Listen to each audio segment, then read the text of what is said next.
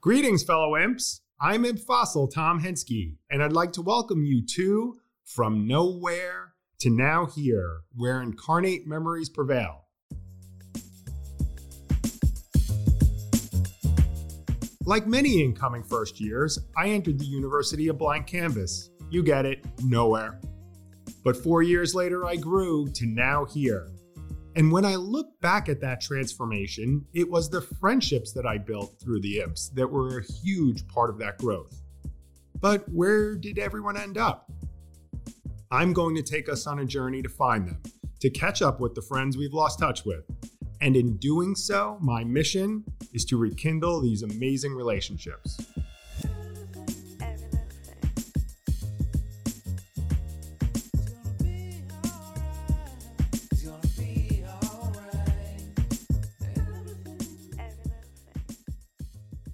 Imp Nation, I'm back. I'm on a hot streak. Lots of people to talk to this month, and you're never gonna guess who we have today.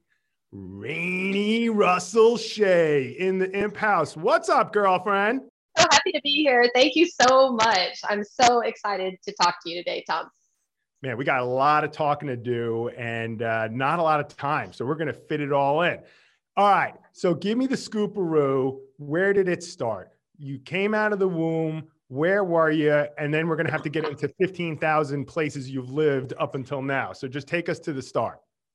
Yeah, okay. So I grew up in Phoenix, Arizona, running around in cowboy boots with a sunburn perpetually, and found myself not wanting to go to our amazing Arizona colleges and universities, right? But it's literally like my whole high school just up and transports itself to the university and continues high school life there.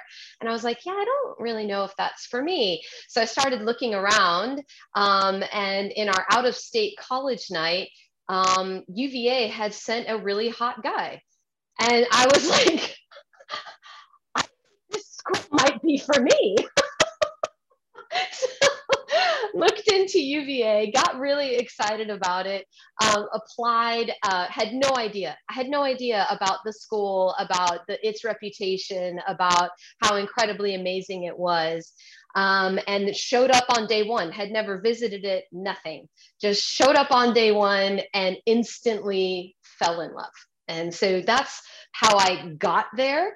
Then in the midst of being an Arizona girl, adjusting to Virginia, UVA, one of the best examples was me and a girl across the hall went to whatever, like new student orientation out on the lawn. And we're like, man, it's hot. Like we're standing outside. So we are wearing neon running shorts with like this California volleyball look going on. And we're surrounded by people in Laura Ashley dresses. And we're like, what has happened here? And where the hell are we?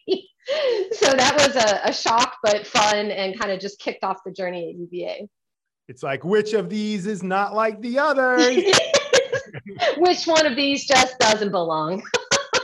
Well, I know Imp Nation is going to be shocked to hear that your sole determinant of where you were going to college was a hot guy. Things have not changed, I'm sure. No one is shocked to hear that at all. Same thing happened to me. When I came on my soccer recruiting trip, they sent me around with this unbelievable, like beautiful off the charts woman. And then I was like, okay, I'm definitely going here. Only did I find out much later that it was a serious girlfriend of the team captain, right? So like there was zero chance. You are not getting anywhere near this person.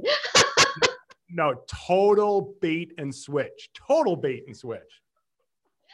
love it. These people know what they're doing. Yeah, they do. They're great marketers in Virginia for sure. So, okay. So then you get there the first day and you're starting to live your first year life. You know, I always like to know what dorm you were in, and give me like the first year. What was it like? Yeah. Okay. So moving into the dorm, right? And I'm in old dorms, amazing, best ever in Lefevre. I will say, however, that like day one was slightly less than amazing and best ever. As I'm looking in this dorm, it's 5,000 degrees. There is no air conditioning. It vaguely resembles a prison cell. Um, I, I literally am standing there and I can feel like the tears starting to well up in my eyes. And my mom is like, how about we just go get lunch? And I'm like, oh, yeah, okay, before I get locked into this hot box for the rest of the year, that let's go get some lunch. And then, of course, you know, like everybody does, fell in love with it, was like, oh my God, this is way better than new dorms. We're so close and we're tight in the community and it's amazing and fun. And who doesn't love walking down the hallway to share a bathroom with an entire floor of girls? Like, who doesn't love that? So I would like that. I would have been all in on that one. What are you complaining about? It seems like the perfect college setting for me. It's hot. Okay. So that means everyone's wearing neon shorts and I'm on a floor with girls going to take a shower. Okay. I think that's like the perfect. Like, what was the part about how you were sad? I don't get it. Yeah. It was amazing. And, you know, just loved it. Loved old dorms, loved UVA, loved every single thing about it, tried to soak it all in as much as possible. And then I was really happy to be able to have kind of the whole UVA experience in terms of where I lived, right? It's like went from old dorms to Monroe Hill to my sorority house to the lawn. And I was like, I left nothing on the field. Like I gave it all, you know, I took as much as I could and lived it up as much as I could. And what a hell of a ride. It was awesome. What sorority were you in? Pi Phi. Ah, the Pi Phis. That's like the fun, good-looking sorority. Like yeah, that's right. Exactly. I love the way I love doing this interview with you. We maybe could just talk every Friday or something. If it was, I remember, like, I have like a couple of, hopefully my wife is not listening to this podcast, but I had all of the girls in Pi Phi that I either dated or wanted to date. And it was like, I loved when you would get invited to one of the date functions because they always involved dancing. And coming from New York, I felt like I had a leg up on that, like, dancing stuff. So yeah. Oh my God, I love it. I love it. And so true, by the way, right? And for me at least, like, and I don't know what it was like before, and I don't know what it was like since and any of this, but in that moment, right, for me, it was a little bit of an out of state sorority. We had a huge Texas contingency. We had, you know, and so it was actually an awesome way for me to kind of find a place at UVA, really to fit in, to find some people. And then, I mean, obviously, so that was one way of kind of fitting in with UVA. And then, you know, joined the Judiciary Committee early on, did that the whole time, loved it. And, you know, obviously being tapped by the imps was this amazing moment of joining this group of people that had such a huge impact on how I saw UVA, how I saw myself, how I ended up seeing the world. I mean, really, just it was an honor. And I'm also, I have to say, huge shout out to Brian and Ross for finding me and letting me back into the club, because it's just been incredible to hear these podcasts, to start to reconnect again, because it really was an incredibly special part of my life. Now, there's a 50-50 on this next question because for most of us, everything's a little bit fuzzy. So as I always encourage people, don't feel bad about like embellishing or lying because you're on, like, because you might not remember exactly, but do you remember the tapping? No, I don't. I really, it's super blurry. I remember being like, oh my God, this is happening. Like, I remember the feeling. Now, as far as like facts and details, absolutely not, like zero. I have fabulous imp memories, but my own tapping is not one of them. Well, you know, there's like a correlation because on your own tapping, that meant it was a great night that you don't remember. Right. So it's like, it's actually. I am certain that I had a fantastic time. I can say that. I'm actually much more impressed with guests when they tell me they can't remember than when they can remember. Thank you. I'm like, oh, Thank you. You can go all out. You really weren't committed to the cause that night, were you? I mean, if you can remember it, were you really trying? I don't feel like you were. Soft, right? Oh man. Okay, so then, like, what was going on? You mentioned a couple of places that you were living. Do you remember, like, any either imp store? Start with imp stores. Oh Let's God, yes. give me a couple. Give me a couple. Yeah, absolutely. I mean, one of them, and I have to, a little bit of a emotional memory for me with Kenny Heath, just somebody that I was really, really close to all the way through, right? And all of my 4 years at UVA, and even after he graduated, stayed in touch. And I mean, I really one of the most amazing and stone cold brilliant people that I've ever met. And Kenny, as everybody knows, was really not a drinker. And he's the life of any party, but not because of his drinking. And we were out one night in a bar, and Kenny decides that not only is he going to do a shot, he's going to do a flaming Jägermeister shot. And I do a lot of stupid things. And even then, I think I possibly did even more stupid things. But I was like, nah, this, like, putting something that's on fire into your mouth I'm just not gonna, this isn't gonna be for me, but you should knock yourself right out. He was determined. And so he took this flaming Jägermeister shot, which burned his lips when I was tapped. One memory that I have, I had around that time a propensity for wearing short skirts. And I remember in the course of the tapping, someone being like, she's not going to make it through the night in that outfit. Somebody get her a pair of shorts. Like, thank you so much for looking out for me. I appreciate that. There are so many places that story could have gone. I'm like so happy that it ended with somebody looking out for you. You went from the flaming Jaeger shots to like the short skirts. There's like a bad detour that you were about to take. So I'm glad. No, right? No. And that's actually, it's kind of the charm of the imps, right? It's really, it's like it ends in a very sweet way, always, right? It really, it's really, that's one of the nice things is this group really, had fun and all that stuff, but it was also really about community and about being together, learning from each other, and, sharing stuff. And that was very real. I'll give you one more because it's just one of my favorite things of all time is when we were headed for a march and Calvin Schneider presented me with my very own tiny pitchfork because everybody else has a full-size pitchfork. And I was told that it was for the smallest imp.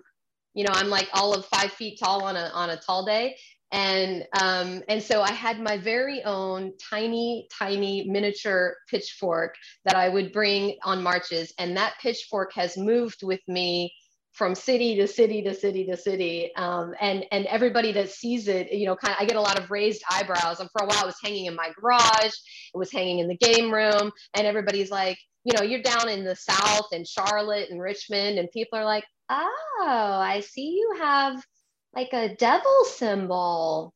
That's interesting. I'm like, that's right, it's my pitchfork. Woo!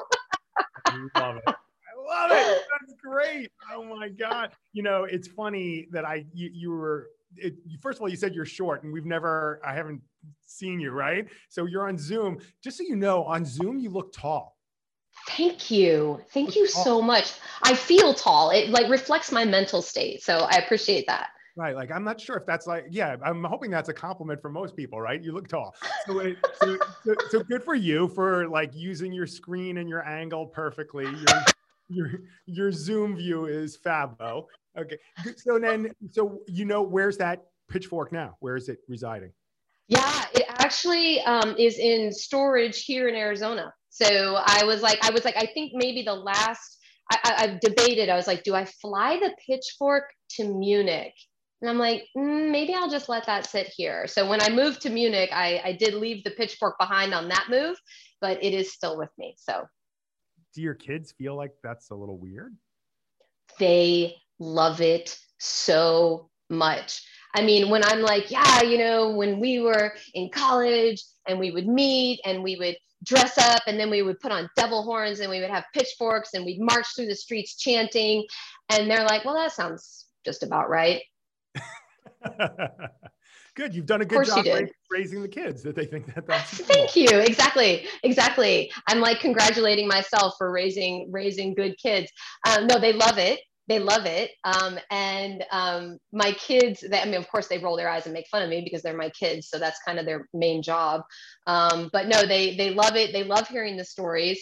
I went back, I saw Brian and a couple other folks, and it's like so long ago, it's unbelievable because my son is now 21. And at the time he was, I want to say 5. And there was some kind of reunion. And I came back to Charlottesville and there was an imp gathering, right? And it was amazing. And it was so great to see everybody and had my kids with me. And my little son was really into foam fingers at the time, which how weird is that, right? But he had an entire collection of foam fingers. And being a little kid in the South, it was like foam finger, he's got himself a foam finger. And so he's sporting, because of course we bought him a UVA foam finger, UVA #1. And so he's sporting his UVA foam finger. We go to the imp gathering and he's wanting to dip the foam finger into the tuna. And either drink it or wave it around or like whatever his plan was. And he's like marching around and he's yelling, I want to be an imp, tuna. It's perfect. It makes total sense to me, right? Total sense. I was like, that's my kid. Yep. That one over there, that's mine. So like, it's funny. I listen to your stories and I'm like, her GPA must have been disastrous. Right. So, but then I know that you went to law school, so you must have fit in going to class somewhere along the line, either that or you had a parent that was the dean of the law school at William & Mary. So tell us what was going on in the non-imp world at UVA. Oh gosh, yeah. So actually, it's funny that you say it because my entire philosophy was always attend class. Always attend class. No matter if you are hungover, if you whatever, you attend class.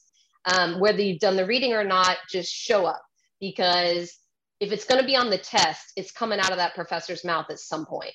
So if I just go to class and literally write down every single thing the professor says, I have a shot at this test later on.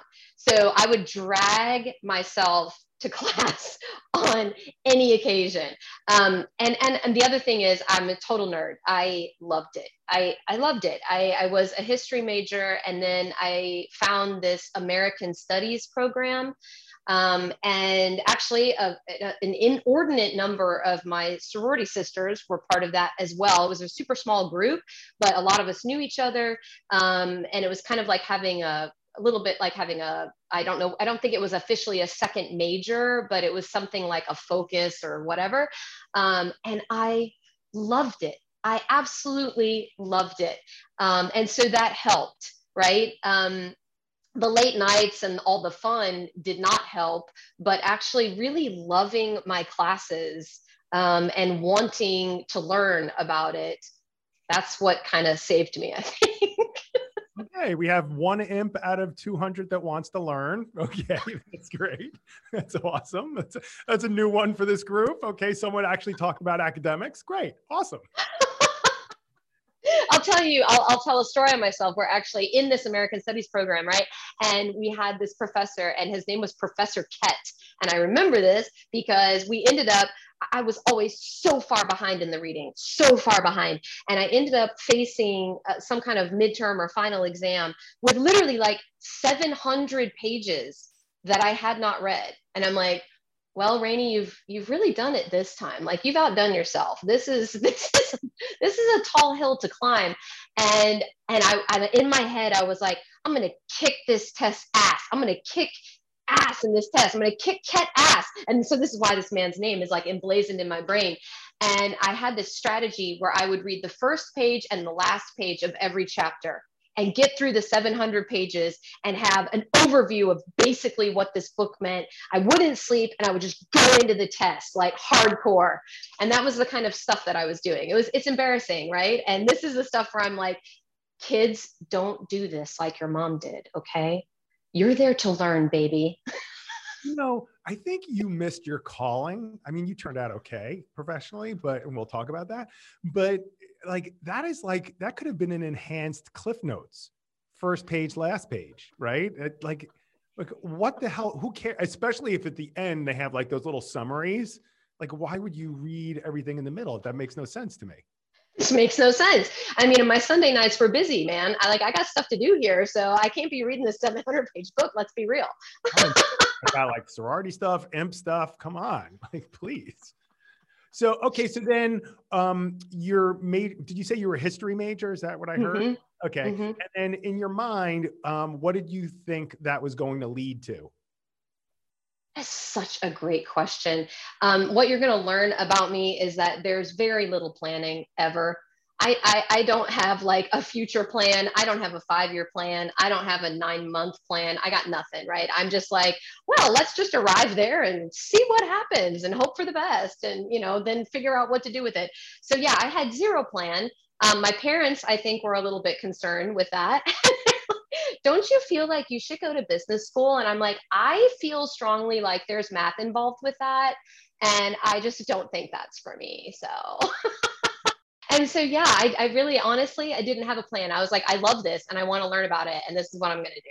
And then at some point, right, it becomes obvious that I'm either going to have to manufacture some sort of job or I'm going to have to apply to something else, right? And I'm like, actually, you know what? I really want to be a lawyer. I think I actually really want to be a lawyer, which that was interesting realization. Like, this seems like a reasonably strong plan. So, I'll go to law school. And my full intent was to become a prosecutor, and I was going to prosecute crimes, right? And continue, my illustrious career from the Judiciary Committee on the counsel side. And I was just going to stay with that. I was going to go to law school and prosecute crimes. It was going to be great. And I got to law school, and this is where the major nerd part happens, right? Admitting again what a nerd I am. I fell in love with contracts. How dorky is that? Like, does it get any dorkier? Like, in my mind, I thought where we were going is that you had to recuse yourself from prosecuting Ted Jeffries, who has been in jail probably more times than I have fingers. But so that's where I thought you were going with this. I didn't think you were going with contracts. So contracts. How did you fall in love with contracts? Do you know, I took this contracts class. You have to, right? You have to take your contracts class in law school. Everybody has to have some basic understanding of how contracts work. And to be honest, I think it's a generalized laziness where I was like, wait a minute. So in all these other areas, you have to learn all these laws. In this area, you just write down what you want it to be. I'm like, this is for me. This is great. Other people are going to learn about like actual law, like privacy law or patent law or like real things. And I'm like, I'm just going to figure out how to word it in the right way so that it works. So this is kind of what attracted me to it. And yeah, weirdly ended up kind of building my career around that, became essentially a contracts lawyer. Okay, so when you graduated from Virginia, I'm going to go back to Virginia stuff, don't worry. But like, you graduated, when did you go to law school? Was that right away, or did you have like a little hiatus that you did something else? I went right away, just drove down the road to William & Mary, went to law school there, graduated in 96. And, first job as, most lawyers, first job in a reasonably good sized law firm in Richmond, Virginia, doing contracts litigation. Did the whole first year associate thing and all that, worked like a dog. And then after that went and decided to start my family, which then fascinatingly was totally incompatible with being a litigator, right? A full-time litigator, because at that point, it was like, we have a case to argue in Smithfield, Virginia. So I'm just going to move there for 3 weeks. And unless you have someone who stays home in your home, it turns out you can't like put down some newspaper and leave out a dog dish and be like, bye kids, see you in 3 weeks. So that was the time that after going to law school and then going into the law firm, I decided when I came back from having kids, I would go part-time. So kind of these little, interesting twists and turns that life takes you on. Why didn't you call me? I would have been your nanny. That would have been amazing. think about how good the kids would have been at goalkeeping. That's all we would have done. We would have watched goalkeeping videos and soccer games. That's it. They would have been like World Cup, Claudio Reyna, John Harkes, Tony Meola-esque. I'm going to have to hope that they don't hear this podcast and then turn on me and be like, Mom, what the heck? Like, why didn't you call that guy? Right? No. And my son, if you could have turned him into a world-class goalie, that would have been amazing. My son, when he played soccer, my daughter also played soccer. It was amazing. She was adorable. And I coached her little team and like had all this fun. My son, I signed him up for soccer, and he's the kid when they actually were lining up to learn how to be goalkeepers.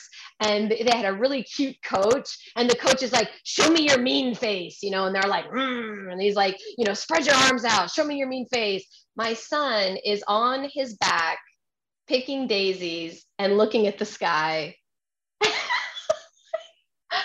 Like, I love this kid. I just love it. He does not care. So anyway, we needed you. We needed you back then. We really needed the focus and the drive.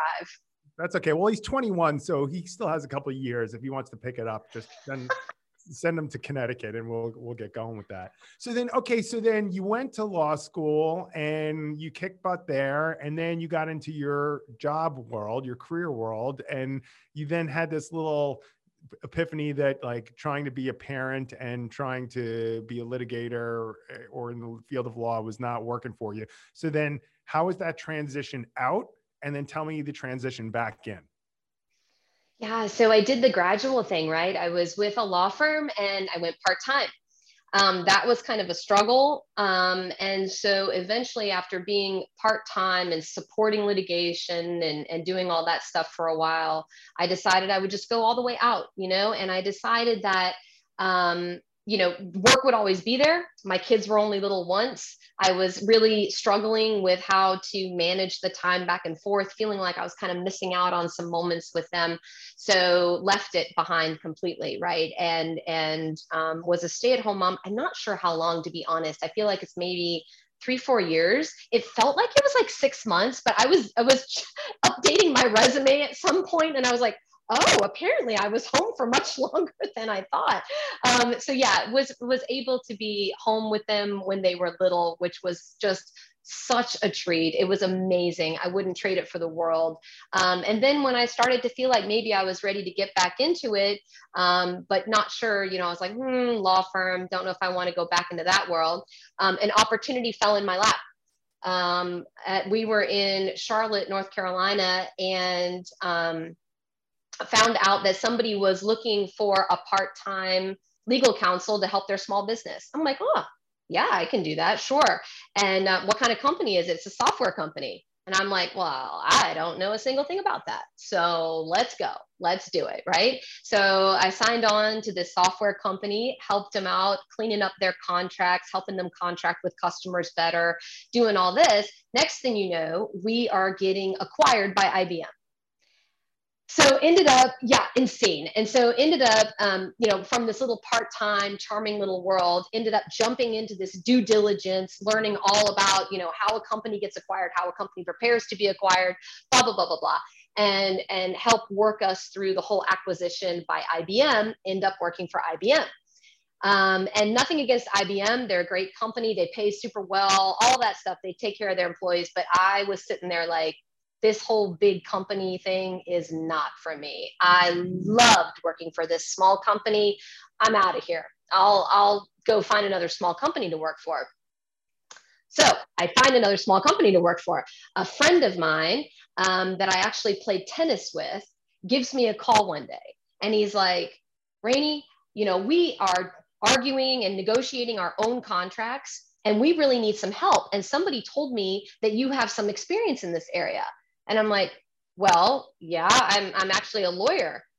And he says, oh my God, that's great. I mean, I've been friends with this guy for like 5 years. He doesn't know that I'm a lawyer. I'm like, awesome. So he's like, oh, that's great. And he says, I don't know if you know anything about software. And I said, well, Rob, I'm a software lawyer. He's like, oh, this is amazing. He's like, would you like to help us out? So I say, sure. So I just jump in again with another tiny little company and become, their counsel again, help them clean up their contracts, start negotiating all their contracts with customers, this kind of thing, having the time of my life. And Siemens comes knocking to buy this company. So I start with this thing of like, if you are looking to get acquired, step one, hire me as your lawyer. You wait 3-4 years and boom, you're going to be acquired, guaranteed, right? So end up working the whole due diligence process and doing all of that with the Siemens team, knowing full well, I'm like, we're going to do this acquisition. I'm going to get my team transition and then I am out of here. I've already been to this rodeo, not interested in working for this giant company. And that acquisition was in 2014 and I'm still with Siemens. I still am stuck on that one part where your friend didn't know that you were a lawyer. That's great. And I think that there's, I'm going to offend somebody here, but I'm really good at that. So let's go with it. Like the problem is you're not dorky enough to be a lawyer. Like, let's say, for example, I don't know, hypothetically speaking, someone with the initials JTB, who is an imp, he's a dork. He's a dork, right? He's a dork. So like, that's what, you like talk to him in 3 minutes and know he's a dork, right? But like, you're not a dork. So it's like, you think like, I wouldn't know, you more like, shot girl at a bar, or like a marketing person, or like maybe back in the day work for MTV, something cool like yes. that. Oh, definitely. Yes. I wish I could claim that level of coolness, but yeah. Okay, so you're still there. So now tell everyone what you're doing today there. Go ahead. Don't be shy. Don't make me pull it out and say it. Just help me here. So I am actually, as of October 1, so really a brand new position for me. I am CEO of a Siemens business. I'm CEO of Siemens Advanta for North America. And it's a shock to me. Maybe, if anybody's listening to this, they'll be like, what? And trust me, this is what I'm saying too, because how did I get here? It's been a wild ride. I think it's my maybe fifth position inside of Siemens, right? I came in and was just whatever senior counsel or something like this, ended up running for their software business, ended up running global contracts, integrating all of their acquired companies. So just kind of kept hopping from position to position as things would open up. And then I found myself with my two kids off to college, right? My daughter had graduated high school, gone off to college. My son was getting ready to graduate. And I was like, I'm sitting here in this big old house in Houston, Texas. My kids are going to be on opposite ends of the United States. I should look in and see what's out there. Full disclosure, was dating a German guy at the time that I had met through work. And he's like, hey, would you be interested in maybe coming to Munich? I'm like, yeah, well, I'm sitting here by myself in Houston. What the hell, right? Like, let's take a chance, take a leap. So I open up the Siemens job postings for the one and only time ever. And it says they're looking for a general counsel for this brand new business that they're starting called IoT Services. And I'm like, I have literally no idea what those words mean. So let's apply for that job, right? And I'm like, Siemens moves so slowly, this giant conglomerate, it'll be 6 months before I even hear back. So I got lots of time in front of me to see if this really feels right. And do I really want to move to Munich? Is this the move I'm going to make? Well, they called me immediately. I interviewed the next week. And when I walked out of the interview, they called me and said, we'll be calling you this afternoon to negotiate salary. And by the way, you're getting ready to meet with the general counsel of all Siemens worldwide for lunch tomorrow. So then I was like, I guess this isn't a choice anymore. And I guess I'm moving to Munich to take this job. It's ridiculous. It was ridiculous. And so I was like, I would love to accept this job offer. Thank you so much. And became general counsel for this brand new business, then called IoT Services, now, branded and fancy with Siemens Advanta, and got to be essentially part of a startup business inside of a giant, multinational conglomerate. Yeah. And it's been so cool, and been a part of really building that business, creating ourselves, learning what the market wants, and how we can figure out how to serve it, how to create a culture, within there. I'm doing all this as general counsel in Munich, sitting there with other members at headquarters, having the time of my life, when after 2.5 years in Munich, our global CEO of our business says, hey, would you consider leaving the legal profession and going into the business? I have a job and I would really like it if you would apply for it. And I said, all right, let me think on this. And he didn't tell me what job it was. And I said, okay, let me think on this. This is a big move, right? I've been a lawyer for whatever, 20 some odd years, and this is a big move. So let me think about it. And I thought about it literally for 2 hours. And I texted him. I'm like, yeah, what the hell? Why not? I'm in. Let's do it. And he says, actually, great. The job is being the CEO of our US team of North America. And I'm like, seriously? Like, I literally just got here. Like, I sold my house. I my own. I got on the plane to Munich. I'm dating this guy. We moved in together. It's awesome. Things are going great. And now you want to ship me back to the US? Like, seriously.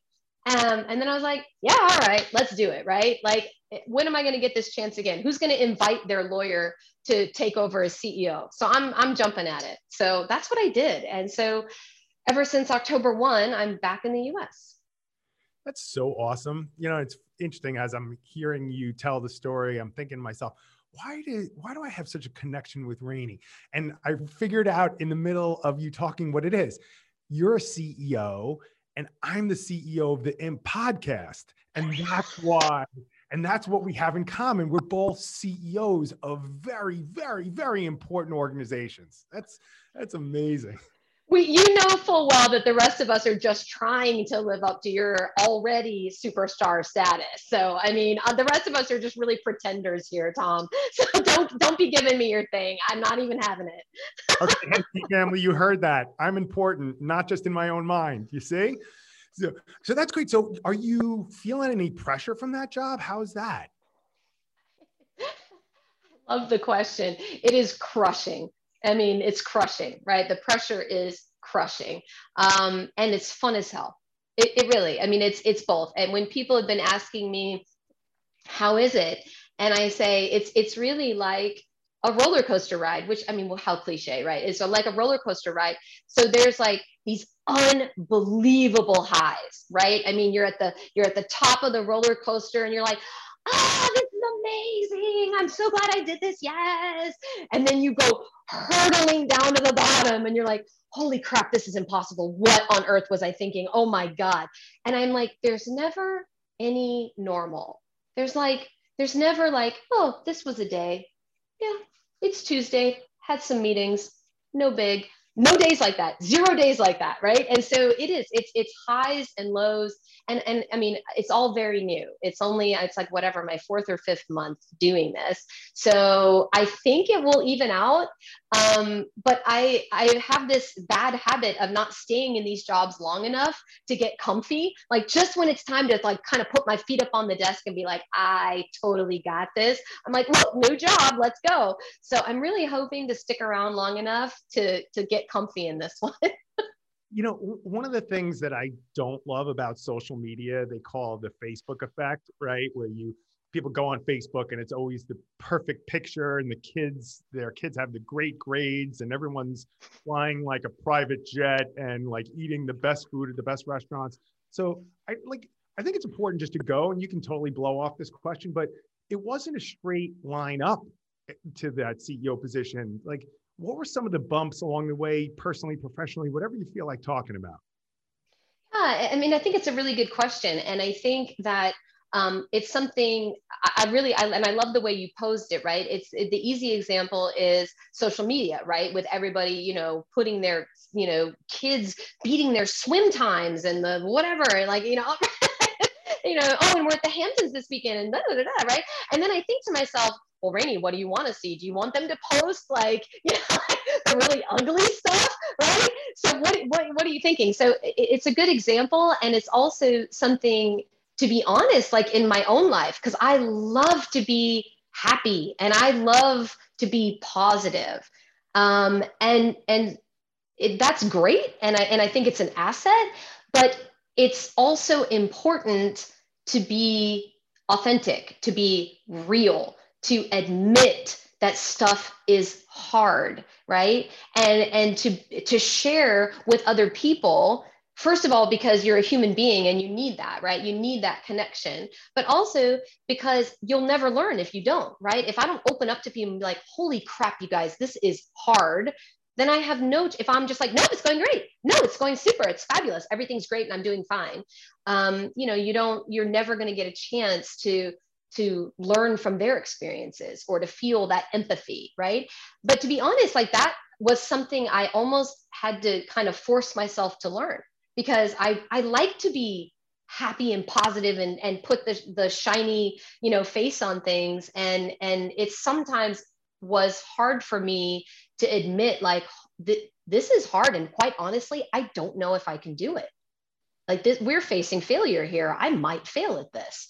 And it makes you so much of a better person, and it makes your life so much richer. So now that I've practiced it a lot, where I'm like, oh, you guys, I really suck at this. Let's all be real here. And you're going to have to talk to me like I'm a 5-year-old before I'm going to understand what you're saying. So I've practiced it a lot. And so I'm getting a little better at it. But yeah, many challenges, right? Like moving to Munich is a good example. Fun and awesome. And it sounds really glamorous. Yeah, you get there, you have no idea. I can't tell you the number of like trains that I got on. They're going the wrong way. And like the instructions are coming across in German. I can't understand them, and I look like an idiot. I am an idiot. I'm now an hour late for work because I'm out in the German countryside somewhere on the wrong freaking train. And they don't have air conditioning on the trains. And I'm like, this is a third world country. I can't live like this. It's hot. It's gross. Like, what I mean? And going into this really tightly knit society in Siemens in Germany, where everybody knows everybody. They've all been around for 20 years. It's been the same folks running the legal department literally for 20 years. They would openly tell me like, oh, everybody's talking about you. Everybody is saying this and this and this about you. And I'm being like kind of under that scrutiny. And it just, yeah, there's been a lot of difficult moments, kind of all culminating in, jumping over from the legal department into this job as CEO, running a tech services company, right? And we can all be really open here. They didn't pick me because of my outstanding software programming skills. I couldn't program or code if you held a gun to my head. And so my learning curve is steep. It is steep. And the parts about leadership and culture and empowering people, I'm like, this is the value that I'm adding. This is what I'm bringing. I need you guys to help bring me up to speed, really getting deep on this tech stuff, because I have a lot to learn still. So that's really kind of my personal struggle at the moment, and really being open and vulnerable and able to say it helps a lot. Yeah, I mean, it's I think that people love people who open up and aren't putting on the charade that it's perfect all the time. So that's awesome. And I'm glad to hear you're struggling, because part of that struggle probably leads to more growth, right? And who knows what the next thing is. I would tell you, don't go and switch positions for a little bit now that you're starting to get the hang of things. It's like, in my mind, as you're saying that, I'm thinking to myself, yeah, that's like a goalkeeper saying, oh yeah, I'm going to go now. I'm going to play forward, right? Like exactly. Now that I'm awesome at keeping the ball out of the goal, I'm going to relearn and go learn to put the ball in the goal. Yeah, it's tough. It's tough. It's exactly right. I mean, and really, it really is a massive mindset switch. And interestingly, it's exactly to your metaphor, right? Which is my role has been protecting the company, being like, I mean, yeah, you guys can totally go out and do all this stuff. Let me just tell you about the risks here. And now I'm on the side of being like, "Ooh, that sounds kind of risky. Yeah, we're going to go ahead and do that anyway." You know, and having to make the decision instead of just advising and counseling and helping the people. It's now time for me to make the decision, which I love, but turns out it's tough. It's really tough. And not just make the decision because that's top down and you're not going to get anywhere with that, right? It's bringing the team with you, you know, learning from them and bringing them with you and really building something together. And it's a massive challenge, but like I said, it's fun as hell. You wouldn't do it any other way, but it is a struggle. You know, there's a guy named Jesse Itzler who was living here in New York who wrote a book called Living with a Seal. And he basically hired the SEAL to live with him for a month. Really, it's really good book. And I imagine we're talking about like a Navy and not like, No, yeah, definitely. Yes, definitely Navy SEAL.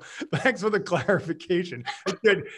I love that you know our audience. It's like a very low. Yeah, that was perfect. I'm glad because you'd have someone out there like Chris Havlicek thinking he's like, what is he talking about? What is he talking about? Shout out to Chris Havlicek. That's awesome. He's like, I didn't know you could pay for a SEAL.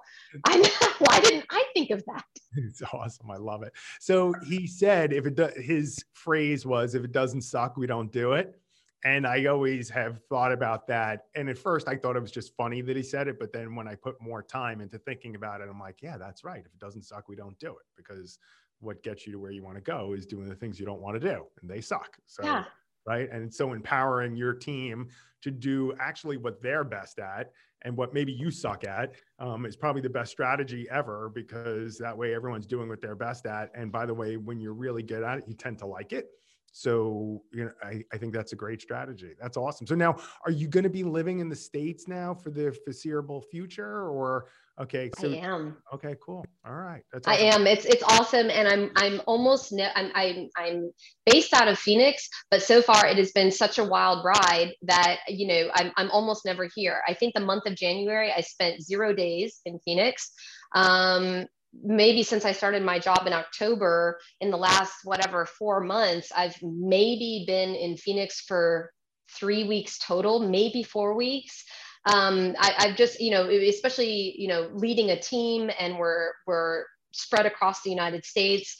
I made it a priority to have one-on-one meetings with anyone willing to meet with me, either in person or over video. So I've been flying around the country, meeting my own team, meeting customers, doing all this stuff. So it's been really crazy, like just on a plane constantly, living out of a suitcase, but super fun, really fun. And I think you said your kids, Emma and Jack, are they on different coasts? Did I hear you say that? Yeah, so my daughter was outside of Chicago. She went to Notre Dame and has graduated and is taking a year off, which I'm super happy for her. I'm super proud that she's taken the year off, right? Something I wish I had done. So really thrilled for her. She's chilling. She spent some time in Hawaii and she crashes with friends a lot in Chicago. So she's mainly out of Chicago-ish when she's not, you know, jetting around to see friends. And then my son's at UCLA. So I had one in Chicago, one in UCLA. It's a plane ride either way. And they loved coming to visit me in Munich. But it's nice to be back in the States where I can just hop on a very quick flight and see them anytime. So that's been a fantastic part about moving back. Yeah, I think I heard a rumor that when you became the CEO, you offered to meet one-on-one with anyone who wanted to, only if they lived in LA or Chicago. Exactly. Warm places. And then also Chicago. Yeah, exactly. You've nailed it. That's exactly my strategy. So, okay, what's next for you? What's the next hurdle? Gosh, you know, it's a fantastic question because I have absolutely no idea. I don't plan ahead. I actually really admire people that do. I'm not knocking it. I think it's really impressive when people have a life plan or a 5-year plan. It's just really not for me. I'm like, let's do this thing and see what happens. Yeah. And if I hate it, I'll just stop doing that thing and do something else. And so I really don't know. I don't know what's next for me. I love what I'm doing. I love this. I love the company. I love the story that we're telling. I love to be a part of building something, right? And putting something together and solving people's problems. So I'm so happy right now that I don't really have a plan for after this. I'm going to do this as long as I can. Imagine, do you get back to Charlottesville ever? I never do. And I'm listening to these podcasts and I'm like, I've got to go back. I really, it's a shame that I haven't been back more, because it's such an amazing place. And I didn't realize that so many of the imps are really located around there. So yeah, I need to get back. And who's the last imp that you talked to? Oh, so lately, just having been, connected with this group, I've been texting with Tony on LinkedIn a little bit. And then before that, my gosh, I mean, again, same, some email conversation with Ross, with Brian. And before that, it's been just ages. So I can't tell you how excited I am that Ross and Brian found me and are really, opening up the doors for me again to kind of essentially rejoin this amazing group. So when you go back to Charlottesville, whenever that is, and you go to that Sunday meeting at the chapel, because why am I thinking you wouldn't miss an opportunity to do that? Just hypothetically speaking, what's the life lessons that you're going to tell them about? They're going to want you to impart all this great knowledge. What are you going to tell them? Yeah, I mean, if you're looking to me to impart great knowledge, you are in deep trouble, right? If I'm your source of deep knowledge, you really hit rock bottom.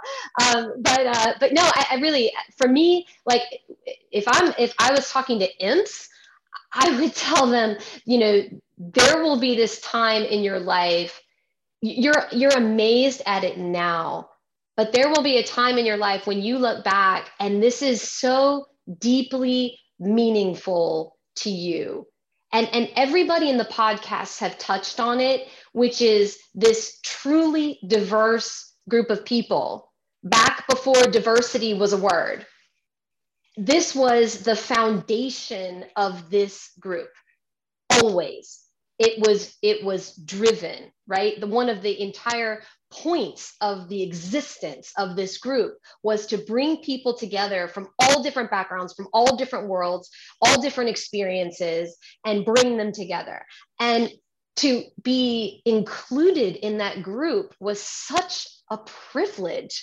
And really, and today we're trying to find that, right? To make sure that our workplaces reflect, diversity of background, diversity of thought, all this stuff. And it was given to us like a gift that we didn't even deserve.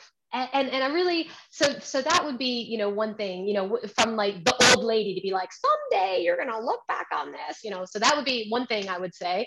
And then the other thing is really just really be happy in being yourself.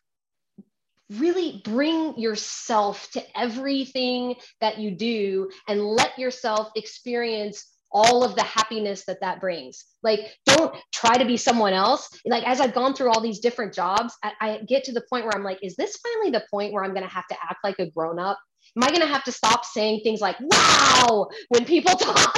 Like, am I supposed to sound like a CEO? And I'm like, that's not going to happen. I can't keep that up, right? I can't put that act on for very long. So I've just resolved to just continue being myself, and it makes me a lot happier person. And so, yeah, that's the only sage advice that I can offer. But I think that, your point, all joking aside, is to be authentic and be yourself, and I think that that's important, that it comes out, or else, something is missing. And sometimes you can't pinpoint what the missing is with somebody, but it's missing. So exactly.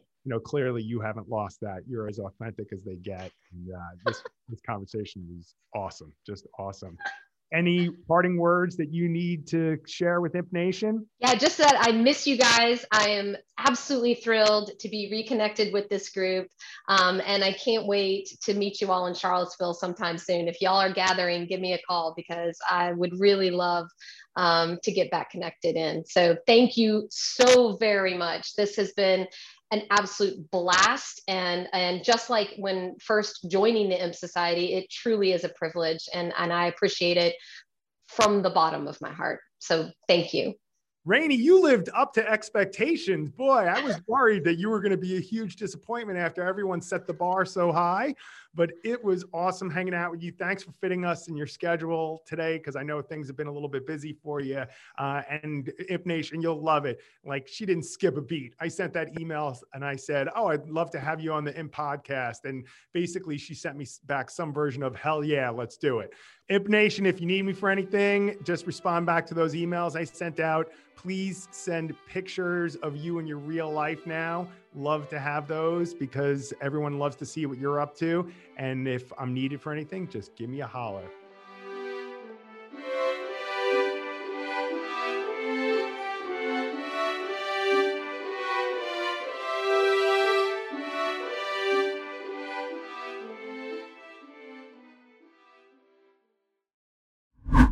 Hi there, Tom here. Before I let you go, I want to tell you about my other podcast, Total Sense. As you may know, after my time as an imp, I went on to become a financial advisor. Okay, stop laughing. Don't act so surprised. In each episode, I share advice to parents about how to talk to kids about money. As a parent, I know how difficult that money conversation can be, so I hope you'll listen and find it helpful. It's Total Sense, CENTS, as in money, available anywhere you get your podcasts.